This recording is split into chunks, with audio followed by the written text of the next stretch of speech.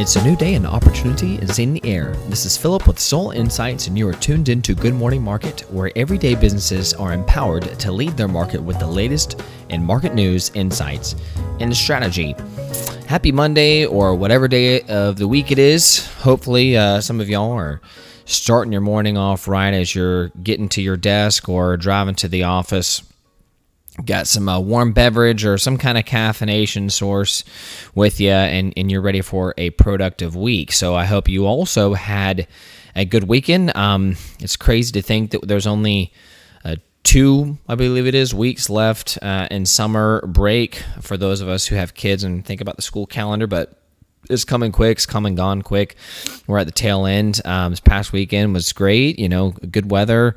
Got to tend to the yard and do some of that stuff, play with the kids. Actually get to play some Irish sports. For those of you who didn't happen to know, I'm into the 2 traditional sports of Ireland, have a club called Savannah GAA in which I participate. And I ended up getting a haircut, which wouldn't be completely inconsequential, except for those of y'all who know me personally know that I tend to keep my hair quite long. So it was a quite eventful weekend, but enough about me, and let's talk more about you. Let's talk more about your business climate. So there's a lot of macroeconomic factors that we've covered on the podcast. And then we also get to talk about on this Good Morning Market podcast, the requisite strategies that you as an everyday business leader can employ to grow because of those factors or in spite of those factors. And of course, a lot of us are very concerned about the economy in general. But I tell you one strategy that is never not going to be important is understanding what kind of customer experience you're delivering so you can retain customers, okay? And it's well documented that I believe it's something to the effect of if you just increase your customer retention by something like 5%, you can just overwhelm, exponentially almost, increase your profitability, both short-term and long-term. Customer retention is so imperative.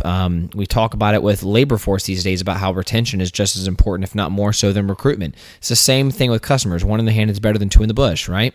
So part of what's so important in order to have good customer retention numbers to avoid customer attrition is to be able to understand the customer experience. What kind of experience you're delivering, and you can get very simple or very granular with this. There are some companies, think about the standards of the industry when it comes to customer service as a competitive differentiator. Some of your favorite companies who consistently, regardless of what location, deliver the best experiences. Part of how they're able to do that is they measure every touch point. They have different objective methods to be able to capture that.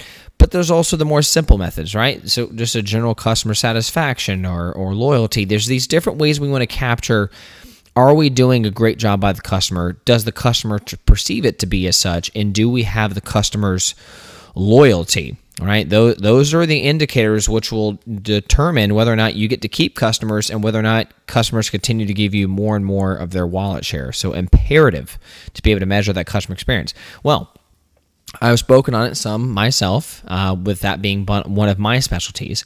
But we're bringing in someone from the outside today. Very excited about that. We have Matthew Selby from Oberon 3. They have a great digital product and solution to very quickly, efficiently, and accurately capture that customer voice through Opinionator.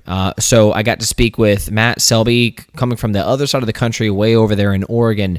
We had a great dialogue back and forth, so I'm excited to share that with y'all. But first, before we get into today's episode, let's quickly recap what happened in your business economy the past week.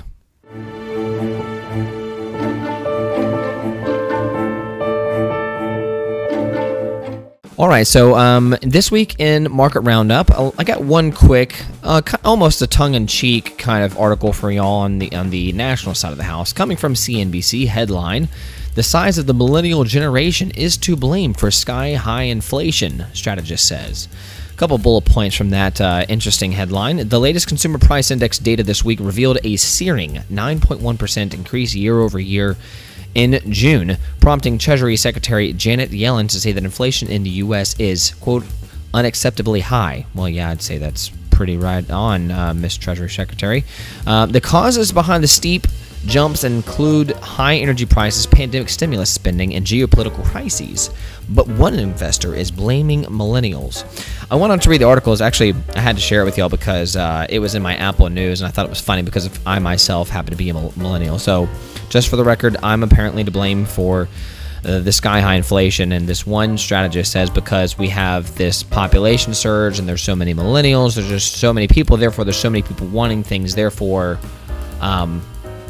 that's the big part of the equation of too many dollars following too few products. Well, I would disagree with the strategist in that, if you have that many more millennials demanding things, presumably, if millennials are doing their job, literally, you'd also have that many more millennials producing things. So the generational factor should be evened out. I would say that I would agree with the great Milton Friedman, who said that inflation is a monetary phenomenon, always, and its effects are delayed. So I think that's what we're experiencing here. It's not the millennials' fault, although I'm sure millennials, we deserve a good part of the blame for lots of different things. But anyways, that was a fun one. Now let's get to a more regional news piece for the final edition of this market roundup. Georgia Southern University comes out with the Economic Monitor, and they report quarterly on what's going on in the Coastal Empire region. Great reporting, detailed in their newsletters that they send out once per quarter. So from that Coastal Empire Economic Monitor from Q1 2022, reports that growth in the Savannah metro economy moderated during the opening quarter of the year. Quote, the broadest indicators of economic activity, overall regional employment and electricity sales to residential, industrial, and commercial users continue to signal strength, end quote, stated Michael Toma, PhD, Georgia Southern's Fuller E. Callaway Professor of Economics. One more quote, after good performance in the fourth quarter, there was a mild pullback during the first quarter in tourism and port activity. In general, the regional economy maintained its forward momentum, but slowed its rate of acceleration. That is it for the Coastal Economic Monitor, at least the excerpt, and that is it for your market roundup.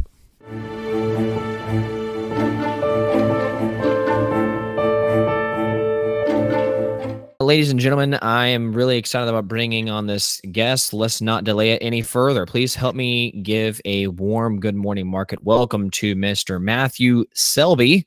Just a quick overview. Matt Selby is a Brit, and if you can't tell once he starts talking with that dialect, he now lives in Portland, Oregon.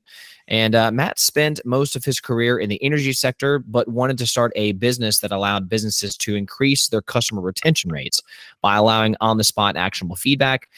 The brainchild of that brainchild resulted in Opinionator, which is the outcome, a digital comment card that enables point-of-experience closed-loop customer feedback via the cell phone. Matt, welcome to Good Morning Market. Well, Philip, it's a pleasure. Thank you very much indeed for inviting me, and I'm looking forward to the conversation. Very good. And then, you know what? I probably should have done this in pre-recording like a good host, but let me get a couple things clear here for the audience. Number one, your last name pronounced Selby. Did I get that right? You got it spot on. All right. And it's not Opinionator, it's Opinionator, correct? Again, Philip, you've earned your stripes already. Your stock has gone up in my estimation.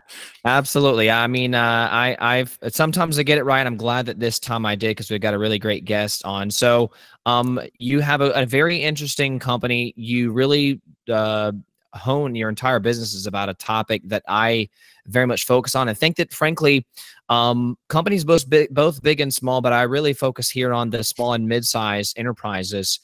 We really are not nearly where we need to be when it comes to executing and really putting values, strategy, and measurement all on this endeavor of delivering a great customer experience. I think that with where the economy is heading, Matt, that this is going to become even more important. So I just wanted to say on the outset, I appreciate you joining. I'm very excited to see what kind of insights and your experience that you can bring related to this discussion. Well, as I say, I'm looking forward to it. I think the sun, the moon, and the stars have aligned right now where people can get this terribly badly wrong. And if they get it terribly badly wrong, the brand consequences and the financial consequences are enormous. I don't think many companies do it right. And I think once you get it wrong, it's very difficult to recover and put the toothpaste back in the tube. And I'm sure we'll explore some of those. Yes, I mean, if Benjamin Franklin was a 21st century marketing and business expert, I think he would have said that a customer saved is a customer earned. So let's get right into it. Speaking from your own experiences, when you look around, obviously, you know, as a marketing strategist, I notice really things and in advertisements that a lot of people wouldn't. Since your focus is so much on customer experience, what's a brand that you think of when you're thinking that they have just awesome customer experience? What's one of your favorite brands to patronize because they're so good at that? Sure. I think there are probably two, and I'll focus more on the second one. The first one is the Virgin Group. So you know, Richard Branson has many different brands which he plasters his name on, and you know, some would say that's a very risky thing, but I do think that he takes customer experience very seriously, and as a result, most of those times, I think the experience is based on almost flawless service. But the one that I wanted to focus on with you, because I know Virgin tends to be a bit sort of Eurocentric, would be Singapore Airlines. So Singapore Airlines for me is about as good as it gets. So you think about what happens when you take a plane. It starts when you book the ticket and ends when you actually disembark. So you think of the complexity involved and the number of steps and the difference between the steps, and they nail it just about every time. From the way that stuff is booked, the way the technology works, the way the interactions work. There's no embroidering. There's no flowery language. There's no artificial banter that you get in many US banks, for example, where you're asked 4 times how your day's going. Yeah. This Singapore Airlines experience is very functional, very consistent across many different steps. And that's why I would elevate it as the #1 brand that I've experienced as a traveler and a consumer. And it's also very predictable. So you know that day in, day out, wherever you happen to be, wherever you happen to get that plane, the experience is going to be as good as it was the last time. And I think it's so powerful that I would go out of my way to book a ticket with them relative to, and if I could afford to, the difference to another competitor. No, that's very important, especially I would guess in the line of travel where you're defying gravity and spending a pretty penny to, you know, cross great distances, that even down to the experience with the travelers, the passengers, to have that kind of meticulous, consistent, reliable experience with the no nonsense customer service, I'm sure can be very assuring and encourage a lot of loyalty. You can tell that companies like that who can deliver that kind of a service consistently must be really focused on a term that we're going to be discussing a lot during the interview, which would be customer experience. So maybe you could help us with a couple different terms that get thrown around very colloquially in the business world. How would you define customer experience? And second part would be, why is measuring and managing that customer experience important for any business? Sure. And I agree with you. I think everyone and their dog has a different opinion about this. The way I think about customer experience, it's more of an emotional, more of a visceral reaction to a complete set of end-to-end processes that you as the customer participate in and receive. So it is it's a bit like Philip trying to define the word culture. Culture can mean different things to different people, and some people break culture down into things like you know, beliefs, rituals, ideology, myths, and things like that. And that's one way of doing it. Other people define culture as just kind of the way things are done. And I think with customer experience, you tee up a very good question. But for me, it's much more the way I think about it, it's much more a visceral reaction to, an emotional response to a customer journey. And we talked a little bit just now actually about Singapore Airlines. So that experience is how I feel during and at the end of that process, which ultimately leads to embarkation. So I realize that for some folk, that's not particularly definite. I Right. realize that that is, if you can't define it, how do you measure it? And so I would, just getting on to the second part of the Hmm. question, it's really important to measure it, but I would break it down into two measures. One is customer satisfaction. So Okay. how does someone feel and able to rate that experience or parts of the experience or at the end of the experience? And the second one is loyalty. And loyalty is an outcome that's based upon I will repeat an action. In this particular case, it's the Hmm. act of buying. Hmm. So experience is the visceral side. It's Hmm. the tough to understand. It's a bit like you know it when you see it. Right. Satisfaction is a point in time that says Philip Scroggin is satisfied with Singapore Airlines today. Hmm. But customer loyalty says that Philip Scroggin is so satisfied on a continual basis, he now has an emotional connection and a financial connection that is rewarded to both parties because he's a repeat buyer. And the satisfaction and the loyalty one, I often make the analogy of a financial statement. So I'm sure you and your audience are, very clear on balance sheets and profit Hmm. and loss. So a balance sheet, as you know, is a snapshot of the business at a point in time.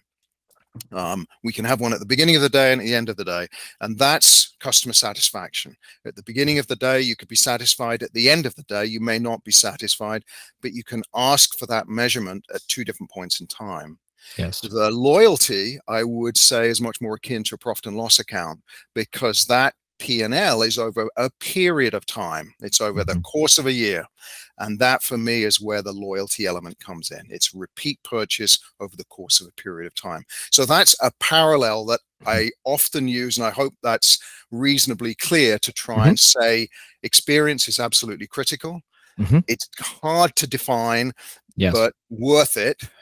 But there are ways of measuring it so you can tease out whether that experience is predictable and is ultimately going to give you an ROI. Right. No, no, very good. And I think that, there's no way to make this elementary. I kind of jokingly tell some of my clients and associates that, marketing is complicated because people are complicated. There's a lot of nuance to this art that we're trying to turn into a science. And so thank you for give us an introduction to how, terms in which to think of these different categories. And I very much concur that customer service, or customer experience rather, it's so high level intuitive that it's hard to make finite in the way that we could have it on a nice little dashboard, for example. And so you have to break it down into more finite categories that can be tracked appropriately on different intervals. But that is kind of how we would, like you said, if you're going into a restaurant, there's so many things that go into whether or not you would then say afterwards, that was a good night out or not, down to the way the food tastes, to how long you had to wait to get sat, to how the restaurant smells, to how it looks, the sounds. There's a lot of hard to codify elements in there. So, but nevertheless, like you said, if you're not consistently delivering a great customer experience like a Spirit Airlines, that's going to hamper your ability to keep customers and acquire new ones. So having been able to discuss at a high level customer experience, customer satisfaction, customer loyalty, sitting in your shopper's hat as a customer, a consumer, a shopper, looking at the trends and practices in 2022, what do you see happening right now regarding a focus or lack thereof on customer experience? Sure. So I think I'd love to say it's good news coming, Okay. but from where I sit, I think that 2022 could actually be the holy grail of bad things. It's almost Hmm. the trifecta of factors that may lead people to have a calamitous year. So let me kind of unpack that a bit. I see a number of things happening, converging at the same time, that could result in some fairly poor outcomes for businesses. The first is, now that COVID it's not over, but our freedom to go out and spend money and do all of these sorts of things has increased. So Mhm. you have this pent up demand for consumers now to spend, on and offline. So Mhm. that's the first thing. big surge in demand. The second thing is high inflation right now means that even though people want to go out, they are choosy. They are now Yes. going to be dollar conscious with what they spend that discretionary cash on, which means that they're not just going to throw money out, they're going to be wise shoppers. And Right. the third thing is that we have, certainly in this part of the world, in the Pacific Northwest, and clearly nationally, you know what the statistics are, we have this low unemployment rate, but huge high staff shortages because staff are moving. Well, there's a variety of reasons, but staff seem to be moving from job to job to job. And so we know that if you go into a restaurant now, it is likely that your service time is going to be delayed. It's going to be a little bit elongated. And certainly just anecdotally, some of the restaurants up here are putting out signage to say, we're really sorry, but it's going to be another 20 minutes. And I think that's one way of doing it. So you've got this marriage of three fairly damning factors where there will be a pressure brought on by these three factors that could lead to a decline in customer service fairly significantly, and therefore the experience goes out of the window. And when you add to that what I see as really poorly thought out ways of being able to measure, just going back to your last point, measure that customer experience, even if the business, despite those three things, attempt to find out more about what's going on, are the people satisfied, is the experience good, I see far too little effort made at really delving in and asking the right questions. And you mentioned, Philip, about unpacking the experience to measurements. So let me give you an example. You might have on a manager may come around and say, hey, how was the service? Or a manager may put a comment card on the table. Now, let's have a debate. What does service mean? Does service mean I was served within 10 minutes or 20 minutes? Does service mean the waiter answered all of my questions? Does the service mean that everything was brought on time? What does service mean? So we just had a little bit of a chat about what does customer experience mean, but even the terms that might help define that need to be very, very well nailed down. Otherwise, you're going to get misleading results. So back to the top question, I think that you've got this structural, a series of structural problems that, if they're not sorted out, I think could lead to a very bad year for some businesses in terms of customer experience. Bad customer experience, as you know, leads to high defection rates.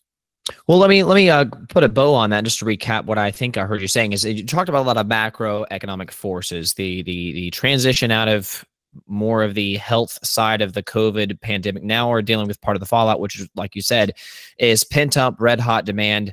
Nevertheless, but because you said inflation, and the stats bear out that people are actually having net income losses if you look at their raises versus the consumer price index and increase in pricing. So you have discerning consumers, because they must be, with wanting to spend money at different places, but because of the staff shortages, it's becoming increasingly easy for you to throw up a dud when it comes to delivering a certain standard of service. And so it sounds like there's lots of opportunities for businesses of every size to drop the ball on expectations, partially because of those macroeconomic forces, but also partially because they may not be doing the proactive hard work of setting proper expectations in the best way possible in order to mitigate against some of those limitations outside of their control. I think that's very fair. And I think expectation management in an uncertain environment is going to reap enormous rewards, because at the very least you're trying to forewarn someone of this is where we're at. We're going to try our hardest. You're going to have a great time, but by the way, you may have to wait an additional 10 minutes. Now, that's not a get out of jail free pass. Right. That's just one of those steps that you might take in order to dilute some of the risk that you're facing. But I mean, Philip, let's look at it from the other side. It means that if you get this right, you're going to outperform just about everybody else, because what we still see is that there are sky high defection rates. Mm-hmm. And I think that's going to get worse because of some of these factors that we spoke about. But it does say there's a big opportunity on the table. No, absolutely. And I think that, like you said, there are some companies who will use it as an easy excuse and say, hey, this is the new norm. We're all dealing with the trouble, so you got to deal with it too. But then there's those companies who try to work a little smarter, and if their retention rates on staff are a little bit better and they do a little bit better job of consistently delivering a certain standard of service to try to get back to what most of us consumers are still wanting to work towards, they are going to reap a whirlwind of benefits. So that said, in terms of some of the state of play on customer experience at a high level, let's transition now and dive into how everyday businesses are understanding customer experience and how they should be managing the customer experience. Let's talk about that.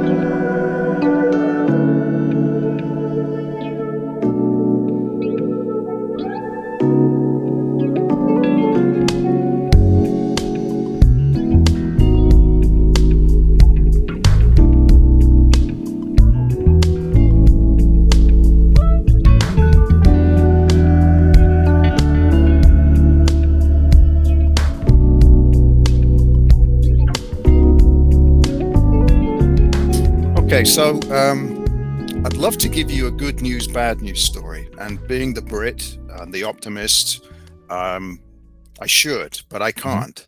So I'm going to be I'm going to be the person who says that the jar is definitely half empty, and I'll explain why. So here's the good news, and then I'll dampen your enthusiasm with some bad news. The good news is that 95% of all US businesses collect customer feedback, at which point, Philip, you might be breaking open the champagne and saying, love is good. The bad news is only 10% of those businesses actually ever do anything with it. So businesses are investing a colossal amount of time and energy and resource collecting feedback that they don't do anything with. And I think there's various reasons for this. It's hard, it's costly. But unfortunately, I think there's a bit of a blind leading the blind here as well. So the first thing is that if you're going to do customer feedback, in order to understand the experience, commit to doing it properly. The second thing that I see, and again, I have to say it's a little bit of bad news, is the tools, technologies, and techniques that are being used, I think, are in some ways Dickensian. Things like physical paper-based comment card systems. And then the misuse of technology. So we know that a huge percentage of smaller businesses particularly think that monitoring social media, Twitter, Facebook, TripAdvisor, is the right thing to do, and somehow means that they have their finger on the pulse of the customer experience. Both of those are just flawed, are fatally flawed. We think that if you're going to do it well.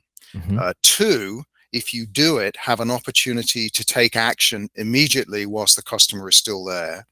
And three, make sure if you do take action that you commit to following it through, so that every negative experience that you hear from the customer results in an action that's documented in order to correct it.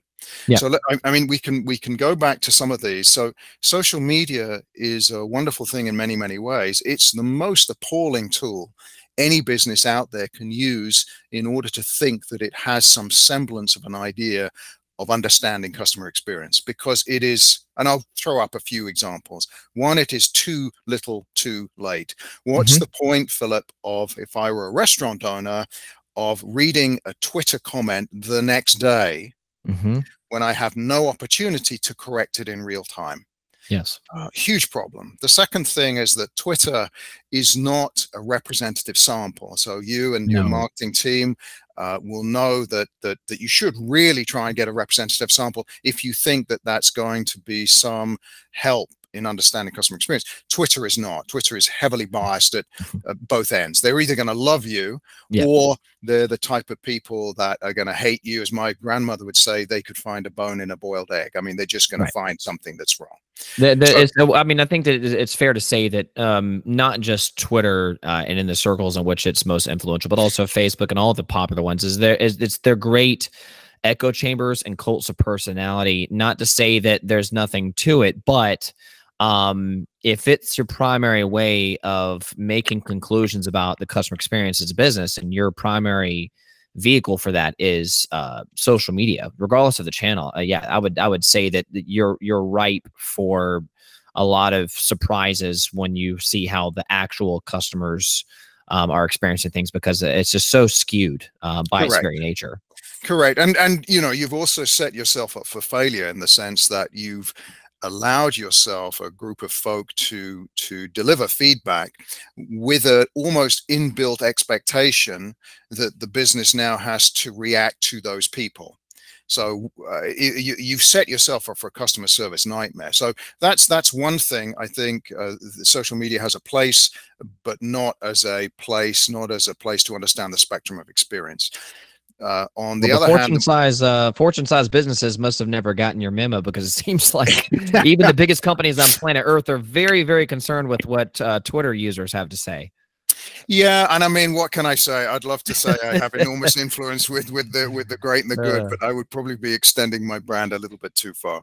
No, and to your point, I wanted to make sure we kind of just captured you've covered a lot about what people are doing and what they ought to be doing. Just in terms of the small and mid-sized businesses, do you see that social media is the main vehicle through which they're getting their conclusions about the customer experience that they're delivering, or is there something else that they're really leaning on as well? I actually see three. And again, Philip, I'm going to sound like the four horsemen of the apocalypse here, but none of what I'm going to say is going to be particularly positive. So we see three things being used. One is social media, which we've spoken out, and generally I think they've been sold a bill of goods that they shouldn't be sold.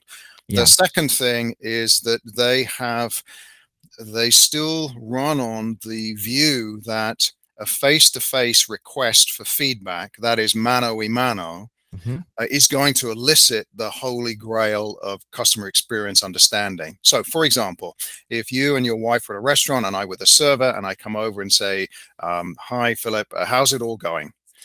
You're not, I repeat, you are not going to say, well, the peas are cold, there's a fly in my soup, and by the way, you know, can you turn down the music? You're absolutely not going to do that. And the data bears this out. So 95% of all US adults will not have a face-to-face confrontation about service, will not.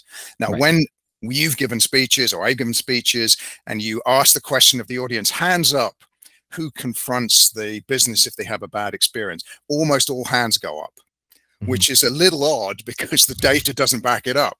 So that's the second flawed mechanism, the idea that somehow because you ask, you think you have your finger on the pulse. And the third one is the use of Dickensian, Byzantine, you know, technologies that aren't technologies at all, but about, you know, paper-based comment cards that somehow businesses think that they are going to get an accurate view. And particularly, Philip, when I see comment cards that are basically all narrative, they're basically all open-ended questions. You know, how was the service? You know, tell me the meaning of life. It's as useless as that.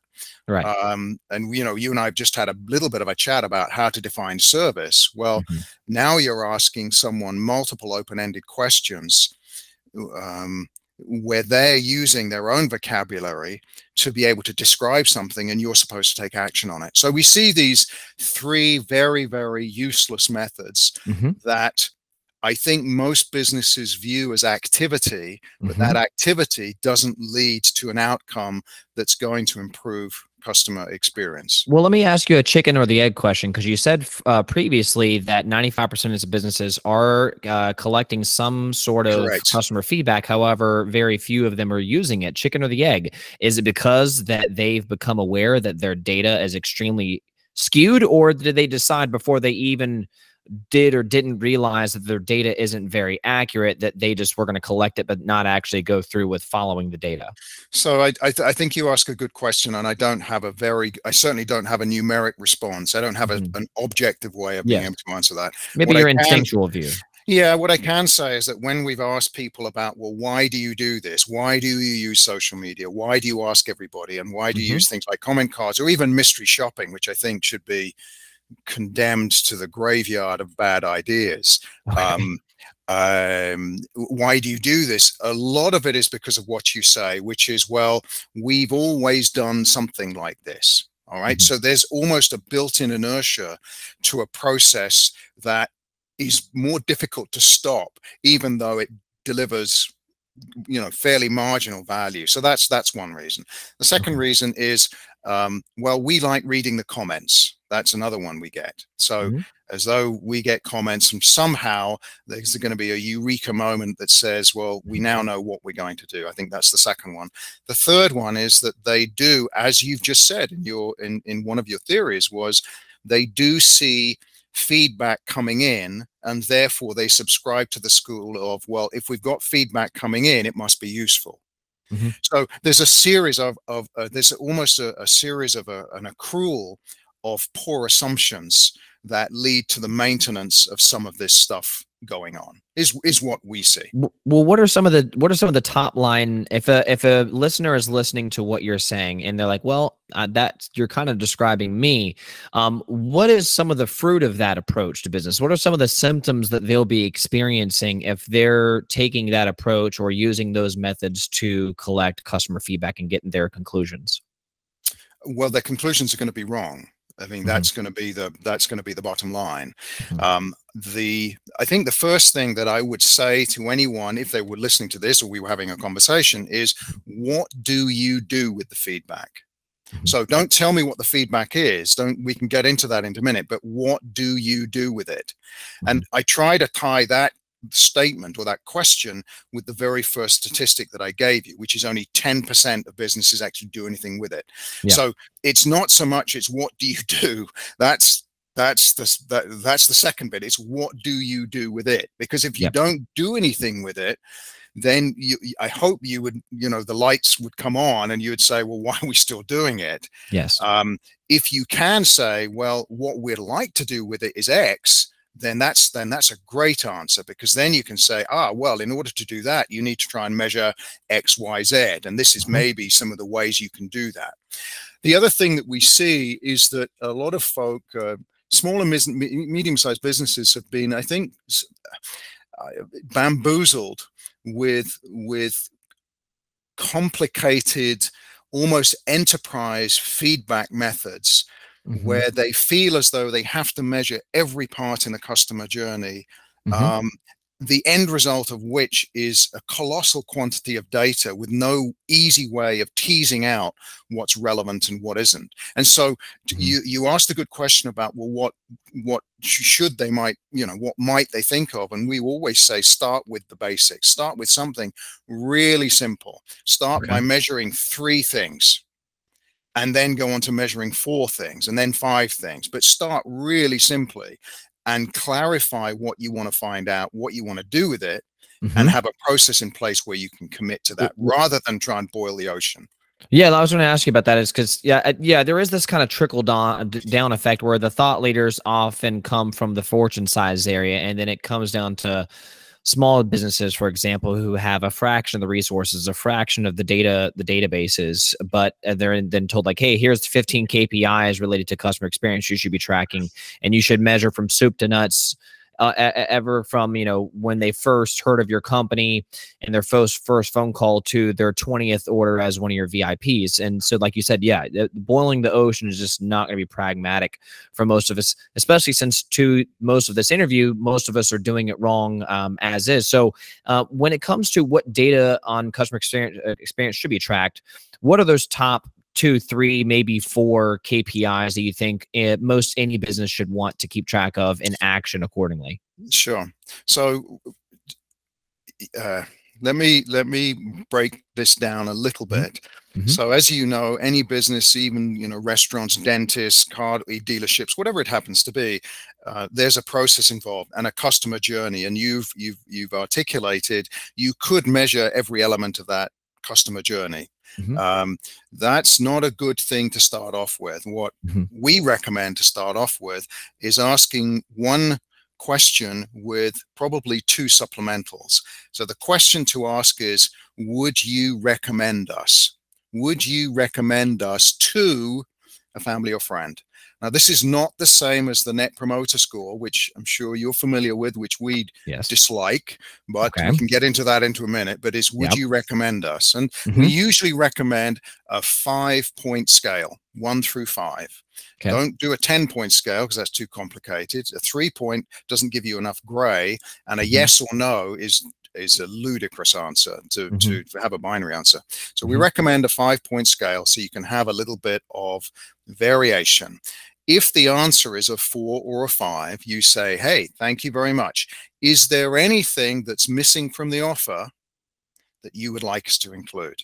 So that's a pretty good one, because it's saying what you're doing is good, but by the way, this is missing. So great, you could include it. You're going from good to great. So like you want exactly. Yeah, how can we go next level? Right. Correct. And that's kind of the Jim Collins thing. How do you do the basics well and then really expand on that? If they, however, scored a 3 or below, clearly something is not right. Then you follow it up with another open-ended, which is, hey, I'm sorry to hear about that. So you acknowledge that there's a problem.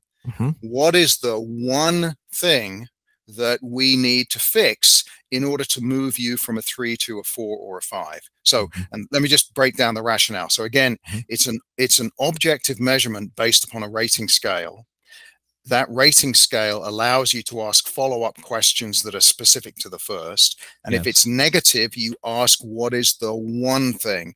You don't ask for a laundry list of everything that's wrong. You ask for the one thing. So now you've got something you as a business can focus on. Now, I understand that the response to that, it might be a little flowery. It's going to be in the words of that person, but it's better to start that way and narrow it in. So those are that's the very basic we would recommend, and then build up into things like, if queuing is important for you, then how do we fix the queuing? So we start off with something like that, and then typically once the business identified what's really important for them, you ask 2 questions about the same attribute. So let me give you an example. And some people call this vulnerability analysis. Some people call it key driver analysis. But the 2 questions are, how important is cleanliness to you when selecting a restaurant? And I'll just keep this in the restaurant sphere. The second question is, how well did we execute on cleanliness today? So the first question is its importance, and the second question is its rating.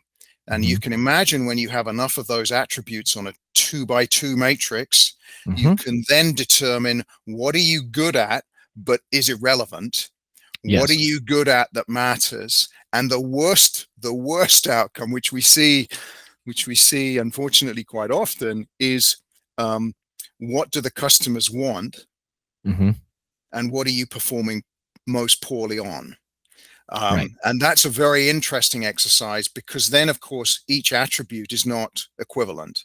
So you're basically doing a weighted scale, right? Which is that's what people really want to see, both in terms of the way we think as a shopper and also the way the businesses wants to track a thing, because they know not all the variables are equal, but most of us don't have the know-how to really get that from the customer.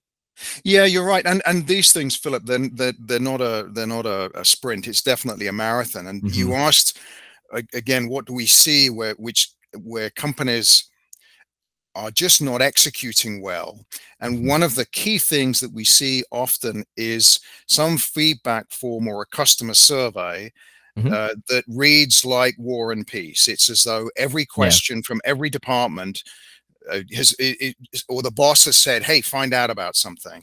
So one tip that we've found is, if I'm going to ask you and your family about an experience, whatever that experience is, make sure that feedback can be completed in under 2 minutes. Okay. So what we found is that out of home, so this is offline, this is not online surveys, this is out of home feedback, whether you have your teeth being pulled out or your car being serviced, needs to be completed in under 2 minutes. Once 2 minutes is up, the response rate drops off enormously. It's as though there's an attention span from a consumer that says, okay, I'm going to give you 2 minutes of my time, particularly if you say that up front. You say, hey, by the way, we'd like to find out, and it's going to take about. Once that 2 minutes is up, they're saying, hey, the contract was, I'm going to give you 2 minutes of my time. And thereafter, it just goes away. So really keep it simple. Ask few questions to start off with, take action on everything, and then build up the sophistication so that you know what to focus on. No, that's beautiful. So part of my takeaway listening with the rest of our listeners is that don't boil the ocean.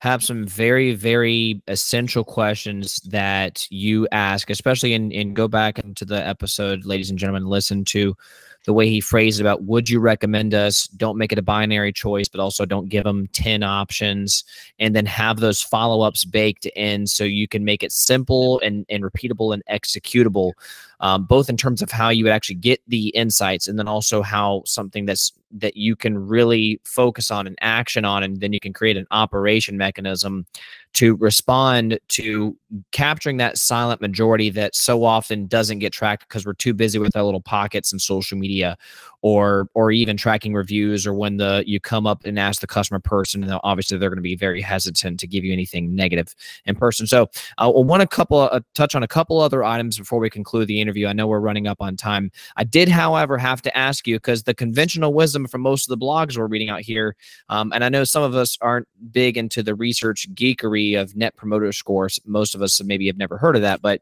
a Net Promoter Score is a very, very popular question to ask in these types of surveys, where you basically a 10-point scale. Usually you'll see it phrased as how likely are you to recommend us to a friend or colleague? There's a 1 through 10 scale. You got to pick one. And then there's all these different scientific conclusions, so to speak, that marketers will say that they can draw depending on how you score them. So quickly, what's your beef with the NPS, and maybe a substitute if so? Well, how long have you got, Philip? How long have you got, man? I'm going to have to make you do the snapshot answer. So our experience of it. So I have a number of major beefs with it. The first thing, just to say, I think its intention is very good. I think the intention of being able to somehow predict the likelihood of behavior, in this case, to recommend, I think is good. I just think the way that it's done is bad for out-of-home feedback. Again, out-of-home means at the zoo, when you're having your teeth pulled, at the doctors and so on. The first thing is, people read that question very literally. How likely are you to recommend? Philip might say, well, I never recommend anything to anyone. So it doesn't matter how good the service is, I'm just not going to do it. So they take the representation of the question as a binary, will you or won't you? And the answer is no. So that's part of the problem. The second thing is the rating scale itself of 0 through 10. We know that when you give a rating that has so many choices, some people get bamboozled, and the behavior will be to skew to some average. We absolutely avoid that. With our recommendations, we have a maximum of 5. That's enough gray area. When you say 10, people are going to say, well, what's really the difference between a 3 and a 4 on a 10-point scale? I don't know what it is. So you're going to get a lot of false positives or confusion as to the term. I think the third one is, how likely are you to recommend this to a friend or family? I think it's a very difficult one to say, how likely are you to recommend? You're asking me to predict some future behavior on my part with some specific language about a business. Now, I don't know about you. I don't know what the names of my 3 children are. I don't know what I had for breakfast. So now you're asking me to somehow predict what I'm going to do in the future. I think that's very difficult. So what we do, and just going back to what I said earlier, keep it simple and keeping it under 2 minutes, is, would you recommend? Would you recommend? Yes, I would recommend. No, I wouldn't recommend. I would likely recommend, and you have it on a 5-point scale. So you boil it down to something that is much easier to manage, much easier to consume, with the scores being easier to understand. Okay, understood, understood. So you've been mentioning throughout the interview occasionally the way that y'all do things, and for the guests, and we'll make sure to have ways for them to go do their own self research. Opinionator is a unique type of feedback vehicle, as an on location digital comment card. And in this conversation, we've been touching on so many different ways that companies may or may not try to collect feedback. One-on-one conversations with the manager, lengthy survey, physical printed paper comment cards, social media, Google rating sites. So there's the bajillion ways to do it. What is the unique value for a business owner in using digital comment cards compared to some of those other methods? I think I'm not a huge believer in saying that we're unique in any one idea. I'm not a huge fan of unique selling propositions. I think businesses tend to win because they have a basket of things that they do marginally better than the next best person. But in our particular case, so we have a basket of 3 things that are advantageous relative to some other forms of feedback. The first is that we enable feedback on the customer's terms. So we allow them to give feedback on any cell phone without an app, in any language, or any one of 4 different languages. And they can use 4 different methods. So if they're more elderly, they'll probably phone. If they're younger, they'll use text. And if they're in between, they might use some web-enabled piece like a QR code. So it's really important to request feedback on their terms. You don't belt them with an email that they don't want. You don't belt them with some near-field communication device. That's the first thing. The second thing is the feedback that we deliver is in real time at the point of experience or point of consumption. We ask for feedback and receive it when you're receiving the service, when you are experiencing the brand. There's no point asking you afterwards when your memory has faded and, rather like me, you forget what you had for breakfast. You want to ask it there and then, because you're more likely to give me an accurate answer there and then, good, bad, or indifferent. And coupled with that is, because it's on the spot, we do the analytics and the alerts also in real time. So if Philip is unhappy with the car maintenance, the business will be alerted whilst Philip is still there. That doesn't mean the business has agreed with Philip that he will be contacted, but they will know that a customer is unhappy with something on the spot. So at the very least, they can fix it before it affects the next person. So that's the second attribute. And then the third one is to try and close out this rather damning statistic about 10% of businesses only do anything with it. Our tool allows the business to document, and actually forces the business to document actions it takes when negative feedback is presented, which means that if you were a business owner and had multiple locations, you now have a mechanism of, frankly, spying on and enforcing accountability by local management to take care of an issue. So those are the 3 things that in combination make us unique. But I'm sure there are others, but I think those are the big 3. Yeah, so let me make sure I was listening properly. Is number 1, you make it as convenient and as versatile as possible, so the customer can leave feedback in their preferred method. Number 2, that because, and I can see a lot of different industries in which this would be uniquely beneficial. You capture the feedback while they're there, not only so you can get kind of you can capture the emotional response. We talked about that at the beginning of the interview, but also then they have their memory as best right there. But also then, because it's whilst they're still present, then it opens up the opportunity for remediation potentially. And then, like you said, finally, you built in the mechanisms to where it makes it more difficult for it to be just another dashboard or another score that sits on some web page. You bake in the system to almost systematize it into where it can become part of the management's operation, to where it can become part of that just standard of operation rather than some dashboard or alert somewhere. Correct. I mean, as you know, and I think we discussed this earlier, there is no point in collecting feedback unless you do anything with it. I think it's insulting to all people involved, least of which is the consumer. If you're asking me to commit certain resources, then for God's sake, you need to do something about it. So, for example, in your own state of Georgia, one of the folk that we work with is actually a government agency. It's the Department of Transportation who run your freeway rest areas.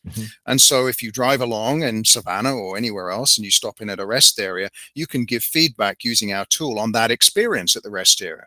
Were the restrooms clean? Does the vending machine work? Did you see anything unsafe?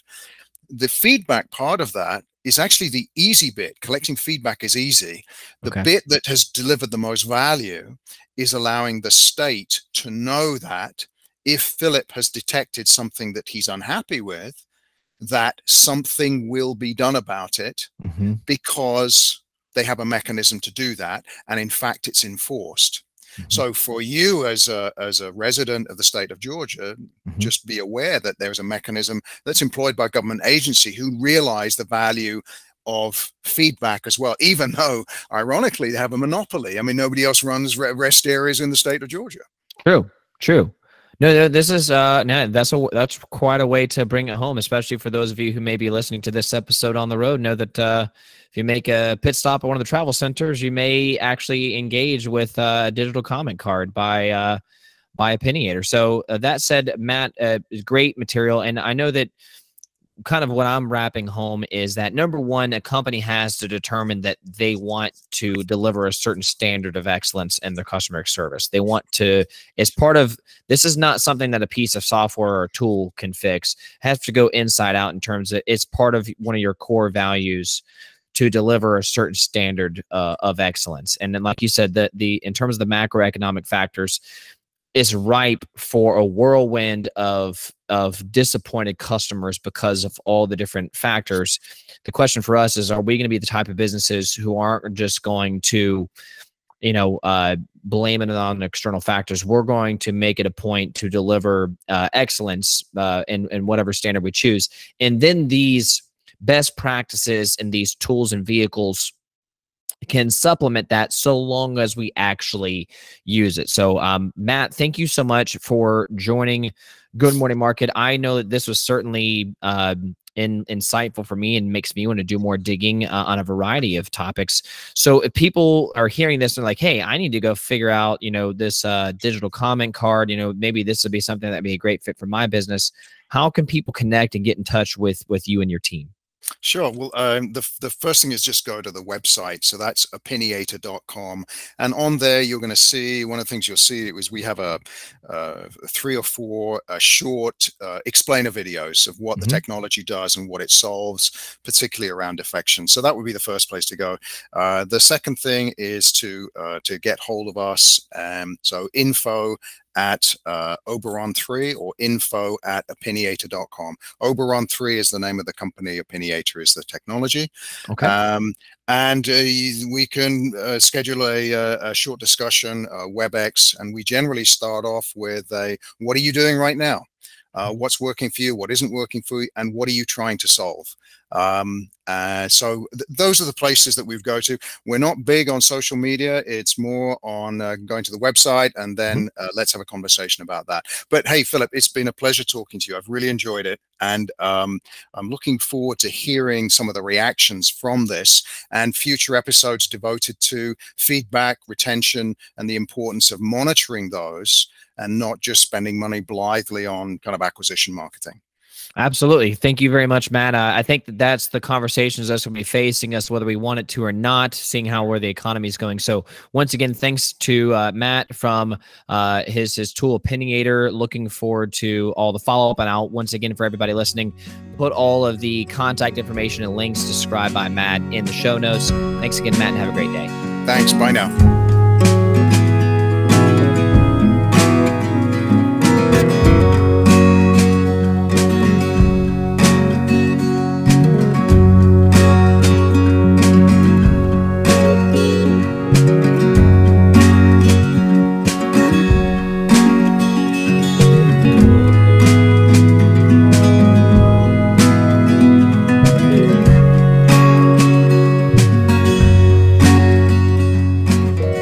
Well, that was a lot of fun. It's cool to have my first British gentleman on the program. But hey, Matt just brought some great substance, so it was cool to be able to talk with someone from the other side of the country. But the straight up story is they have a local Georgia presence to those of us who are the majority of my audience, and moreover, he just knows his stuff. So once again, as we're going through our year, we're about the halfway mark of 2022, we need to be looking, regardless of which way the economy goes, on how we can be better measuring the customer experience so we can have better customer retention. Opinionator, once again, you can check out all the links to learn more about Opinionator in the show notes. There's a lot to digest. Just remember, as always, with this digital marketing landscape changing, the economy changing, the challenges changing, you always need to be able to identify, attract, and retain ideal customers so your business can be super focused and positioned on your specific types of customers so you can win niches, so you can establish yourself in the market, so you can have an effective and efficient marketing program which does that. That way you can maintain profitability regardless of whether or not the overall economy is doing great or it's doing sour. So you can go to soulinsights.com. Once again, soulinsights.com to get more information about how you can have a resource to help you identify, attract, retain ideal customers. Please like, subscribe, and share the Good Morning Market Pod with friends, colleagues that you think would enjoy it. Appreciate y'all joining us today. And remember, in order to lead your market, you must first hear and know your market.